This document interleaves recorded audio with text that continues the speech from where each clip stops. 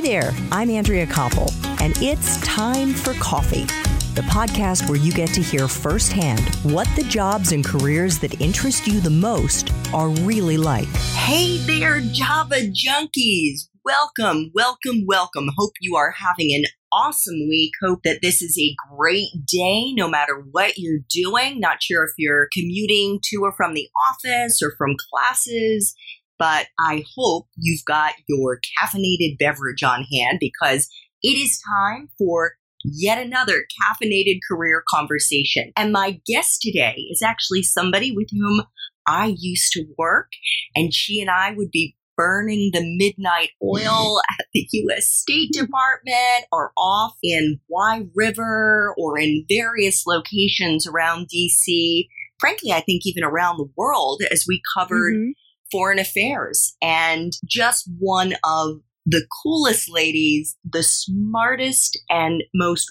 wonderful journalists that you can come across in your career. Kelly Wallace is currently a correspondent and an editor-at-large for CNN Digital, focusing on family, career, and the all-important work-life balance. You'll see why it's more important as you get older. Kelly is an award-winning journalist who began her career at CNN and has also worked at CBS News and at iVillage as chief correspondent and executive director of digital video. Kelly's personal passion is all around women and girls and doing whatever we can to empower them and to help them live happy, fulfilled lives. And this is something that she does personally as a mom. She's got two beautiful daughters, and of course, in her professional capacity at CNN. Kelly, welcome to Time for Coffee. Are you decaffeinated and ready to go? Right. I am decaffeinated and ready to go. And I am so thrilled to be with you, Andrea. This is such a great idea. So proud of you and happy to help any way I can. Oh, well, you are going to help lots and lots of aspiring journalists. I know that, my friend. Let us get right into what you do as a correspondent and editor-at-large for CNN Digital. What are the primary functions of that job? Yeah, I mean, my job is considered digital first, which means I primarily am first serving our digital platform, CNN.com, as well as social, Twitter, Facebook, etc. My beat now is a little more covering women and women's issues. And so my pieces are often going to be appearing on CNN Money, as well as sometimes in our health section, CNN Health. And so my job is to be thinking of covering, these issues. What stories and issues are there that will be interesting to the audience and that I want to do? Sometimes it's reacting to the news. If there's some big, during Me Too, of course, we had so many different issues that were coming up. So are there stories to do coming off the news, or is it my own reporting and my own story ideas that I want to generate? And then it may be done in a text form where it's sort of a written text piece that you would see across CNN's digital platforms. It might be a digital video that I would put together, either going out and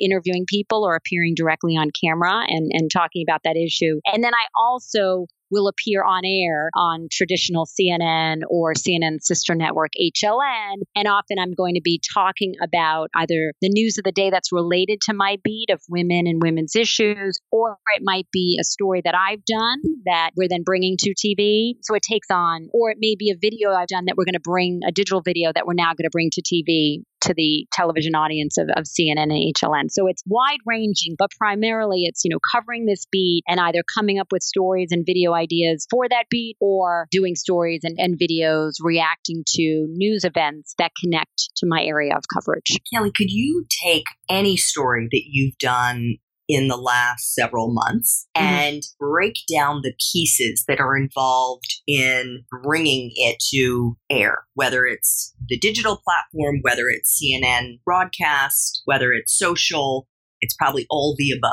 Absolutely. Yeah, I love that question. And it is all of the above. I'll take one of my more recent stories, and it kind of connects in a way to the Java junkies out there, which is a book which was put together featuring women of all ages and from different walks of life, writing letters to their younger selves. And the exercise is a way to try and inspire confidence on the part of girls. We know that confidence on the part of girls often dips a lot during and after adolescence. So, and I happen to participate a little bit in the book and know the people that are connected to the book because of this women's conference. I do. So the first step is pitching the idea because it's a little different. It's not totally in the news. So the first step is writing up a good pitch about why should CNN Digital be interested in this story. So there is, I have to write up a pitch talking about girl confidence and how it goes down during puberty and giving some numbers there. It was part of my pitch, as well as an opportunity to showcase some other people in the story. So that's one. Then once I get the green light, then it's, okay, who am I going to talk to for this story? I talked to this woman, Donna Orender, who's a former president of the WNBA, who was it was her idea. She was the brainchild of this project. So I did an interview with her. Then I reached out to a couple of women who shared letters for the book, and I interviewed them as well. So I'm doing all these interviews. I'm thinking of the questions to ask them, such as, why did they want to do this? What do they hope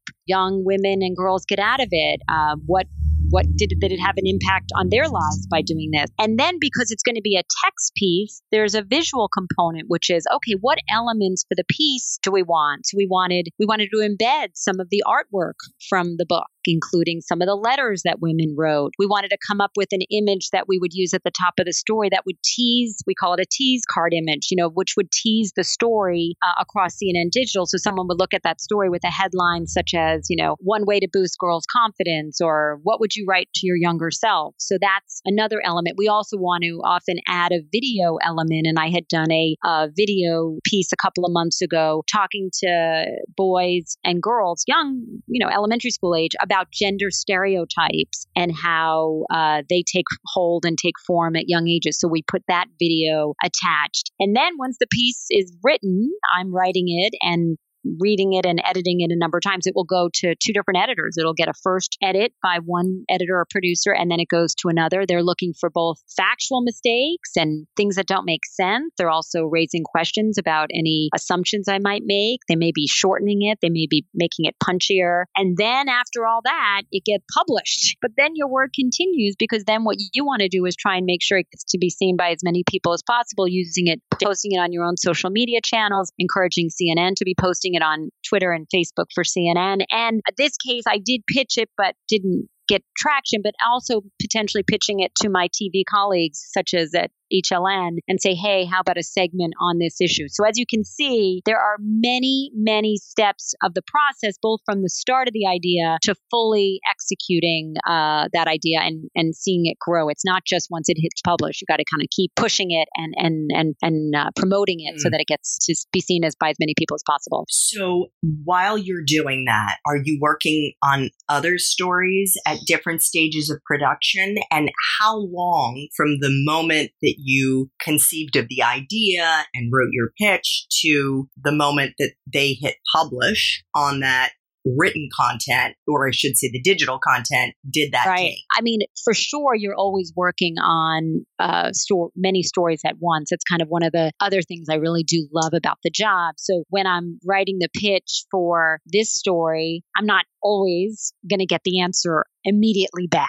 So I'm also either, if it's a day where I'm really sort of looking up, building story ideas, I may be going through some previous stories I've marked, or calling up some people who I've said I've wanted to do a brainstorm call with. So that may be part of it. Or I may be in the process of doing phone interviews or video interviews for another story, or I may be in the process of writing another piece. So you definitely are often going to be juggling a few different stories at any one time. Obviously, you prioritize. And if it's what we call a day turn, right? If it's a piece that I'm doing that definitely has to be done that day, that's going to take priority over a feature or an enterprise piece or an evergreen story that doesn't necessarily have to run at a certain time. So you're constantly doing a lot of stories at once. You're prioritizing. And then in terms of the timeline, it really does depend. I sort of put an 8-hour block of time that that I often think from the conception of a story to the interviewing process, to the listening to the interviews, to the writing, to the producing it with pictures and video, to the editing process. For me, I sort of feel like it is an 8-hour time frame. It could be 8 hours on the same day, or it could be over a period of time. Again, if that story doesn't necessarily have to run at that moment. And in terms of video, I would sort of say it's a similar thing. If it's a story, I did an interview with Serena Williams not too long ago, which was amazing. She's amazing. And it was pretty much on financial abuse, the financial abuse aspects of domestic violence. It was not a story that had to be up that day. It wasn't as if she talked about being in Wimbledon or, she made dramatic news. But it is a story that we wanted to get up pretty quickly because she was going to be competing in Wimbledon in a few days or so. So that might be a process where the producer and myself will listen to the interview. We'll pick out the best nuggets that we like. The editor will string that together. We'll take a look, add some pictures or other graphs, and then it could be out. So it could be a matter of a day if it needs to be, or it could be a day or two, depending on time frame. But, things move quickly. There's not a lot of, as you know firsthand, it's not as if things are sitting there and you have nothing but time on your hands to get them out. It's moving. The process is moving at all times and moving fairly quickly. Kelly, do you think if someone is challenged in the area of multitasking or compartmentalizing, they should maybe think twice about going into the field, into especially this kind of a super fast-paced 24/7 part of journalism? Yeah, it's a great question. I don't know the full answer. I do think they should think about it to understand that it isn't exactly a profession where, if you're someone who really needs to have silence and not be bothered and, get in your zone to write for 4 hours and that's the only way you can execute what you need to execute. It is something to think about because it's very, very unusual to have that kind of system in any aspect of our profession, whether you're an associate producer, a producer, a writer, a reporter. It's just constantly changing and you may be on track. I've had many a day where I'm really excited to get this story done and then there's breaking news, right? And then it's all hands on deck. Or you often when I was doing parenting, anytime there'd be a tragedy, we'd often sort of pivot and try and look at that tragedy from parents' perspective. So it's like, how do you talk to your kids about this or whatever? So there we all go. So I do think you have to be aware of that. And if it's something where you like to work on your own, you like a stress-free environment, you like to have all the time you need to get something done, it may not be the right place. But the only reason why I want to sort of hedge it is we need all kinds of people in our business. We need all kinds of thinkers. We need people who have different life experiences. And I don't want to lose someone who might look at an issue a different way because he or she takes a little bit longer to get to that point just because our business is so fast and we can't have that kind of person. So I think they should think about it, but I want to make sure that we have a business where we can take all kinds of thinkers and workers because it's going to be better that way. Personally, I did struggle with that. And eventually what I fell into was wearing some kind of earphones. Right. And especially, when we were traveling and we would be in a big room with 25 journalists who were using the phone and talking and blah, blah, blah, right. blah, blah. That was a way that I was able to block out some of the noise and just listen to some music as a way to kind of get into my zone when I needed to write. Exactly. Kelly, you have alluded to this, but you haven't explicitly spoken about sourcing. And yes. How have you, over the years, depending upon the beat that you were on, cultivated sources? And maybe just explain a little bit about the value of them. Right. Well, the value, your sources are everything. If you're on a beat, let's say the White House, I was lucky to cover the White House for a couple of years. And now it's a totally different White House and it's a different ballgame in a lot of ways. But back when I was I covered the last year or so of the Clinton administration and the first 2 years of the Bush administration. It's not as if, White House officials just come out and hand you what's happening. Yes, there is the briefing of the day, but that often is a way to sort of answer a lot of different questions at one time. And of course, give a little handle on what the president might be doing that day or some big issues. But to know what's going on behind the scenes, to know the thinking that went into a certain policy, to know, why the president chose this person for a certain position, to know who's in, who's out, to know before a big trip, what are the key takeaways that show success or failure. You have to be talking to people. You have to be talking to sources. I mean, it may be the toughest beat, but it's also, the most important beat when it comes to sources, because that's really the way you're going to get your information. And in terms of cultivating them, I think just like you, Andrea, I try to be authentic and straight and fair. And, when you first start on the beat, it's, trying to meet as many people as possible and have coffees with them and listening with them. And, they have to develop a trust with you that if they tell you something is off the record, and for our Java junkies out there, if someone at the White House told me this was off the record, there was no way I, Kelly Wallace, could go in front of a camera and say, CNN has just learned blah, blah, blah. That was not for reporting. It was for my own understanding of coverage, and maybe it would help in some way to understand where the story was going. But, that could not be reported. So your sources start developing a trust to know that they can give you information, or if they give you information on background, it means that I could report it, but I can't indicate where it came from. Or there's some ground rules, like you could say, it was a senior administration official who gave me this information, just not giving the name of that person out. So I think that your sources then develop a trust in you. I think they watch your work and kind of get a sense of how credible you are and how thorough and how fair. And that does lead to more sourcing and more information. It's everything. And I think reputation is so key in our business. And I think that's the other thing that you develop with your sources. If you develop a reputation as someone who's trusting, they can trust, who's fair, who's thorough, intelligent, takes the time to go the extra mile, they will appreciate that, and they will then often give you more information to use in your stories.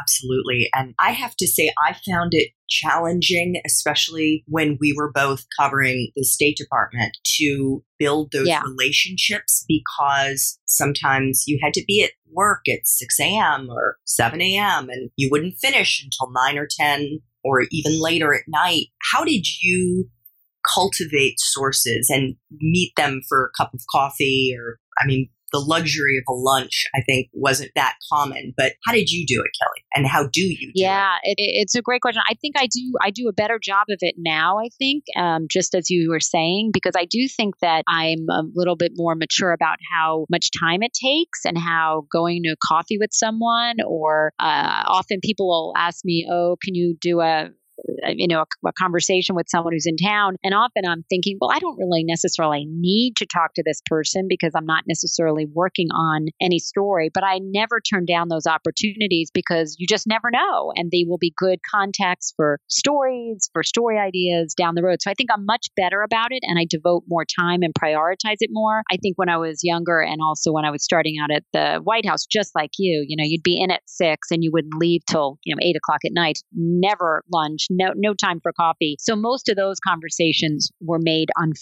by phone, or meeting them, either at the briefing room or on trips where you might have a chance to at least have some more face-to-face contact. But I don't think I built in enough time then, and it would have been a better thing to do. But I was just like you, up against the wall with, live shots and packages, and had to do what I could in terms of phone, and then the proof of my work and my word to develop those contacts. Kelly, one final question before we get into your time as an undergrad. That is storytelling. How have you kind of fine-tuned your writing for broadcast versus your writing for blogs? And what tips do you have to offer Java junkies in terms of how to be a better writer for vlogging or videos that you're doing? Yeah, it's a great question. I think that, and this is really important, I think, for the Java junkies out there, as they vlog and do videos, I think that the internet and digital video has made it a more personal platform. And I think that certainly when I started in the business, I think my sense was, I am here to tell the story, and I can never show any personal connection to the story, or I am just going to be the communicator of the facts, and that's what it is. And I think now I very much am comfortable. I feel like the sweet sauce for me in a story is where if I can take, especially if I'm talking about women and girls or modern parenting, I can add a little bit of my personal connection to that issue as a mother of two girls. And so I sort of go there. It's not all about me by any stretch of the imagination. So, but if I show my audience a personal connection to that, and then I do the interviewing with everyday women or men who are also connected to that, and then talk to experts and do, the journalism, I think I'm putting together a more interesting story that's also more relatable. So I've found myself to be a little looser and also authentic and not being afraid. And I'm thankful at CNN. I sort of feel like I've been given that opportunity too, not to be afraid to say, I experienced this, or actually I questioned that, or I had a hard time with this as well. And in digital video, I think there is that little bit more. Sometimes you're just talking straight to camera. It's a little more conversational. I think that the forum, of the platforms allow that. And so I think that's sort of where we've all evolved. And I've certainly evolved in my storytelling that way as well. Wonderful. Yeah, you can just let your personality come through. And I think that's what makes people connect with you, Kelly, especially. So let's talk about your time as an undergrad at UPenn. You went to the Wharton School and got your BS in economics and finance. And we should also tell our Java junkies that Kelly was magna cum laude. I mean, oh my God. Wow. I credentials just for have you, but thank you. Even more like awe. I'm in more awe of you than I was before, because my goodness, that is no easy feat. Did you know what you were going to do with the degree, Kelly? No, I mean, I love to tell this story because I also think this will help anyone out there. It's not always, and I would say more often than not, it's not a straight shot. You don't start college and be like, I'm going to be X, and then you graduate and then you go be X and you have this career where you're X for the rest of your life. I mean, that is so uncommon. And for me, my dream, no question, was when I started was to be a reporter. But the dream felt like a dream. I joke with people. It felt like, winning American Idol or becoming a gold medal figure skater, which I joke that I'd still like to do, but obviously the chances are not high in that regard. So to me, that was like the dream gig, but I didn't necessarily think that I could actually do it. And I was good at math. I mean, I got sort of zero direction, and I went to Penn, and I honestly did not realize that there were separate admissions processes for the undergraduate business, undergraduate engineering, undergraduate nursing, and College of Arts and Sciences. I think I thought you got into Penn and you then could pick which school you wanted to get into. So you could just see that I was not had as much direction. And so Wharton was more, well, I'm good at math, and I guess maybe I'll go into business. And about midway through my Wharton career, it was very clear, no, I did not want to be on Wall Street. I got a C in speculative markets. I remember my professor there, he was great. He would always be like, Miss Wallace, anything to add? And I said, no, nothing to add.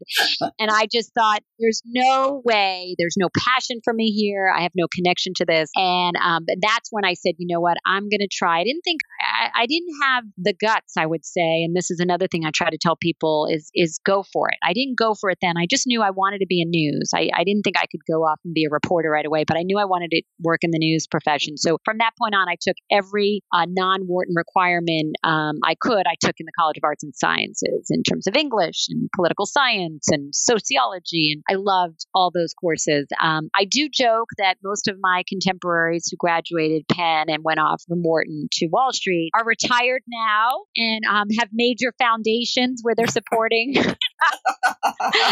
So, why I didn't do that and then come to journalism, 20 years later, that might have been a good way to go. But no, that was not going to be for me. So I got the degree. I mean, I was already on track for that with a major in finance, but I very much then got out of school and was looking for entry-level jobs in the news and journalism profession. I will say this also to your listeners that, it was very hard to get that first job, and I needed to live at home. I didn't have any money. I'm from New York City and living home at Brooklyn, so I had to find a job in New York City. But companies were very interested in my Wharton resume and my finance. And so I was getting interest from the business side of television, and ultimately took a job on the business side of television as a first job doing marketing research for companies that would basically represent stations around the country to national advertisers. I did that for about a year or so and thought, no, this is not right. I know I want to go pursue a a journalism job. And so I ultimately,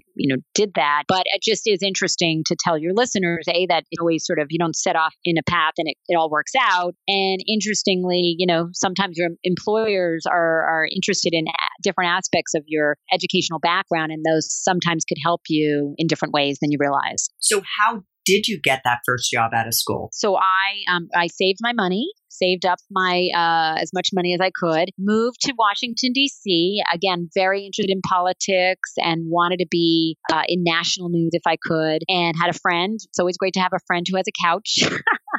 My friend Abby Cohen had a couch. Let me sleep on that couch for as long as it takes. And I think this is important too. And so I was looking for an entry-level production assistant job in television. The first job offer I got, I couldn't afford to take.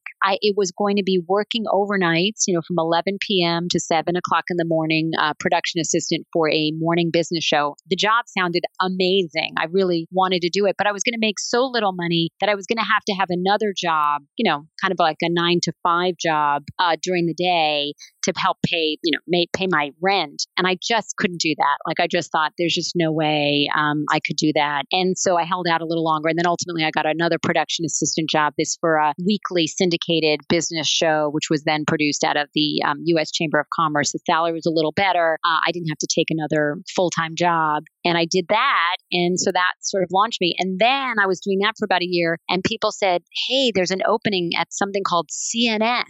And to your listeners, it's too funny to think about. There was a time when people didn't know what CNN was. This was 1990. CNN had been around for 10 years, but it still was not like it is today. And sure enough, there was an associate producer job available. And I interviewed and had to take like a little public affairs test and did all kinds of stuff, and had someone giving me a recommendation, and I got that job. And that, I think, really did launch me from there in my CNN and news career. Kelly, I just want to go back to your time at Penn and ask you if there were any other activities that you were involved in, whether it was internships, whether it was clubs, or anything on campus that in hindsight you think, actually, that really did help me when I was out pounding the pavement, that I had that experience. Definitely. Well, two things. One, I worked on our campus television station. I think it was called UTV News. And so I would help put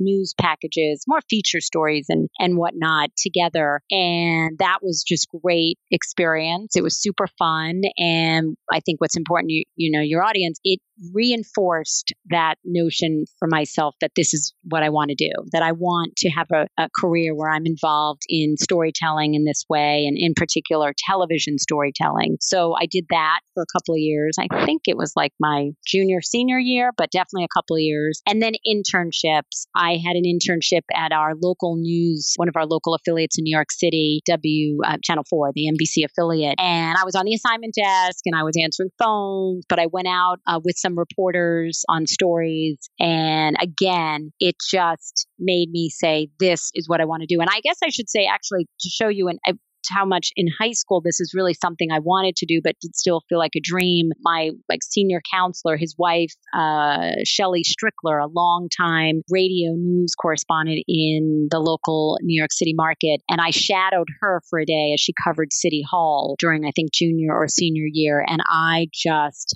loved it. So I think that I can't stress enough how important it is, both if you can do stuff on campus or do internships off campus, summers, winter breaks, spring break, whatever, because you really do see, is this something you'd really want to do? And you also see what different aspects of the business there are or the field there are. And for me, the reporter, the one gathering the news and putting the story together and reporting it, that was definitely the area that I wanted to pursue. Oh, gosh. I remember doing similar things and just feeling so excited about it. So just drawn to it like a moth to a flame. Kelly, one of the things that I try to do with all of my guests is ask them to share a story of a particular moment. And for some, they're like me, there have been many moments over the course of their professional life, and you too, when there was a low patch whether it was a challenging boss, whether it was having, for personal reasons, there may be something else going on in your life. With some of my guests, they've been fired. I personally also have been fired, but a time when you really had to dig deep and take a deep breath to get up and keep plodding ahead and come through the other side. Yeah, I mean, I feel that there are so many stories. I don't know how long your interview can go, but no, I mean, there are a number for sure. And the one that when you were doing that intro to the question, I sort of consider it one of my toughest moments. Was a tough boss. It happened to be a woman in this world where we talk about, can men be tougher on women or women tougher on women? Who knows? But this was a case, and it kind of just defied. It didn't make sense. Like, there was nothing that I did to cause this. I mean, it wasn't as if I acted inappropriately. It wasn't as if I was doing badly at work. I mean, I was doing all the right things. You have these experiences where you just feel like someone doesn't like you, is potentially out to get you. But I felt it. I felt a little bullied. I didn't feel supported. And I don't want to go into great specifics, but I was, doing a pretty high profile, important job at that time. And so to not have support was very, very hard. I'm a big believer in therapy. I've been in therapy a number of times in my life. And at that time, I was really spending time because I was trying to understand why is this happening? And how is this, what did I do? And I, really got to understand that person, for whatever reason, has, and it was, in this case, it was a woman, her own issues, her own stuff. I didn't cause it. I can't fix it. But what I can do is just, really try to take good care of myself. So in those periods, I would both take care of myself outside of work. But when I was at work, really finding the support of my immediate colleagues who were supportive, my fellow journalists in other ways, and ultimately then looking forward to think I can only do this for a certain period of time, and then starting to plant seeds for my next step so that I could take ownership and I could chart my course and go on and find a new path and a new opportunity and have that, hopefully supportive environment. And I guess the important message is to your listeners is we're all going to, many of you probably will have that from time to time, right? Whether it's a boss or you get fired or, you have such a setback where it's so hard to keep going. And I can't stress enough the importance of talking to people, whether it's your colleagues, your family, therapist, and understanding that, you can control what you do and then focus on making that best path for yourself, and understanding that you can't change the way people are and fix them in some capacity. So, anyway, that was a hard one. And I'm sure for all of us, there are many different hard paths that you're going to encounter, but the key is taking care of yourself and not letting that set you back, right? And not letting that have you raise questions about, why am I doing this? Or maybe I should do something else. No, really have a good conversation with yourself. Like, if this is what you really want to do, then you, by God, keep doing it. And if you do it well, then you keep doing it well, and take care of yourself and find the support that you can find in your situation or in a new situation. That was important to me at that time. Yeah. And Kelly is far too much of a lady to say this, but there are a lot of fucked up people out there, and especially in this industry. And just the reality of it. And Kelly, thank you so much for sharing that. I think 100%, 150%, I agree with you. You have to just recognize that there are these people that you're going to come across, and make sure that you don't bring that negativity in. Try to keep it on the surface. You got to deal with them and do negotiate and try to figure out how you can get away from them and maybe get into another. Hopefully you don't have to leave the company you're with, but whatever it is, right? Like, try to get away from them, but in the interim, don't take it in. Yeah, you just said, I think, well, there's, as you said, there's so many screwed up people in this profession, but in a lot of professions. So, that's for sure. But you said that sense of the negativity, and we've talked about this too via email and on the phone. Positivity is so important, and that's for my situation, right? I don't have to let that negativity bring me down. I can focus on positivity and my kind of sense of, moving forward and how to, live the life I want to live. And I do think that's very important. Don't kind of let that be the narrative, let it, you don't let it suck you in, and you can find a way forward.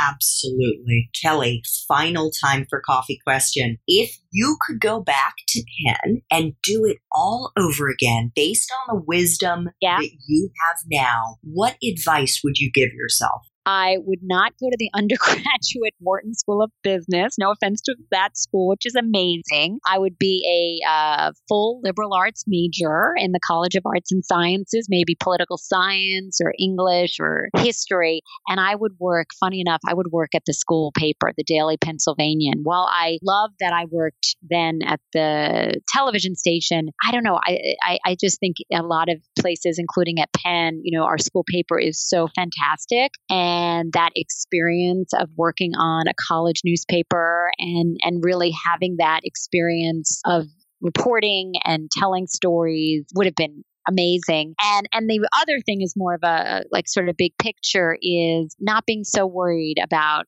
how it's all going to work out, right? That's a little bit of what I wrote in my letter to myself in this book recently, that relax a little bit, get exposed to as many things as possible. There's plenty of time and you are going to figure it out. And so for your listeners out there, it's stressful. Oh my God, college is hard. But take the time to experience things and new classes and take risks, and you're going to figure it out and you're going to find your path and it will work out. It will, right? It will. I agree. Yeah. 180% agree with you, Kelly. You are such a delightful, amazing, beautiful person inside and out. Kelly Wallace, CNN correspondent extraordinaire, mother, wife, friend, all of the above. Thank you so much for making time for coffee with me and the Java Junkie community today.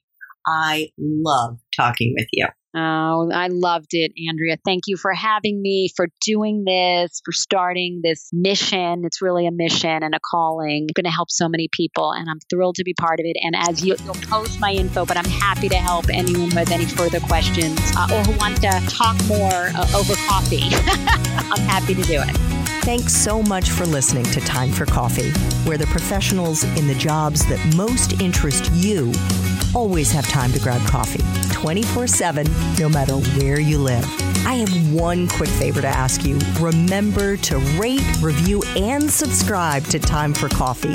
Thanks so much.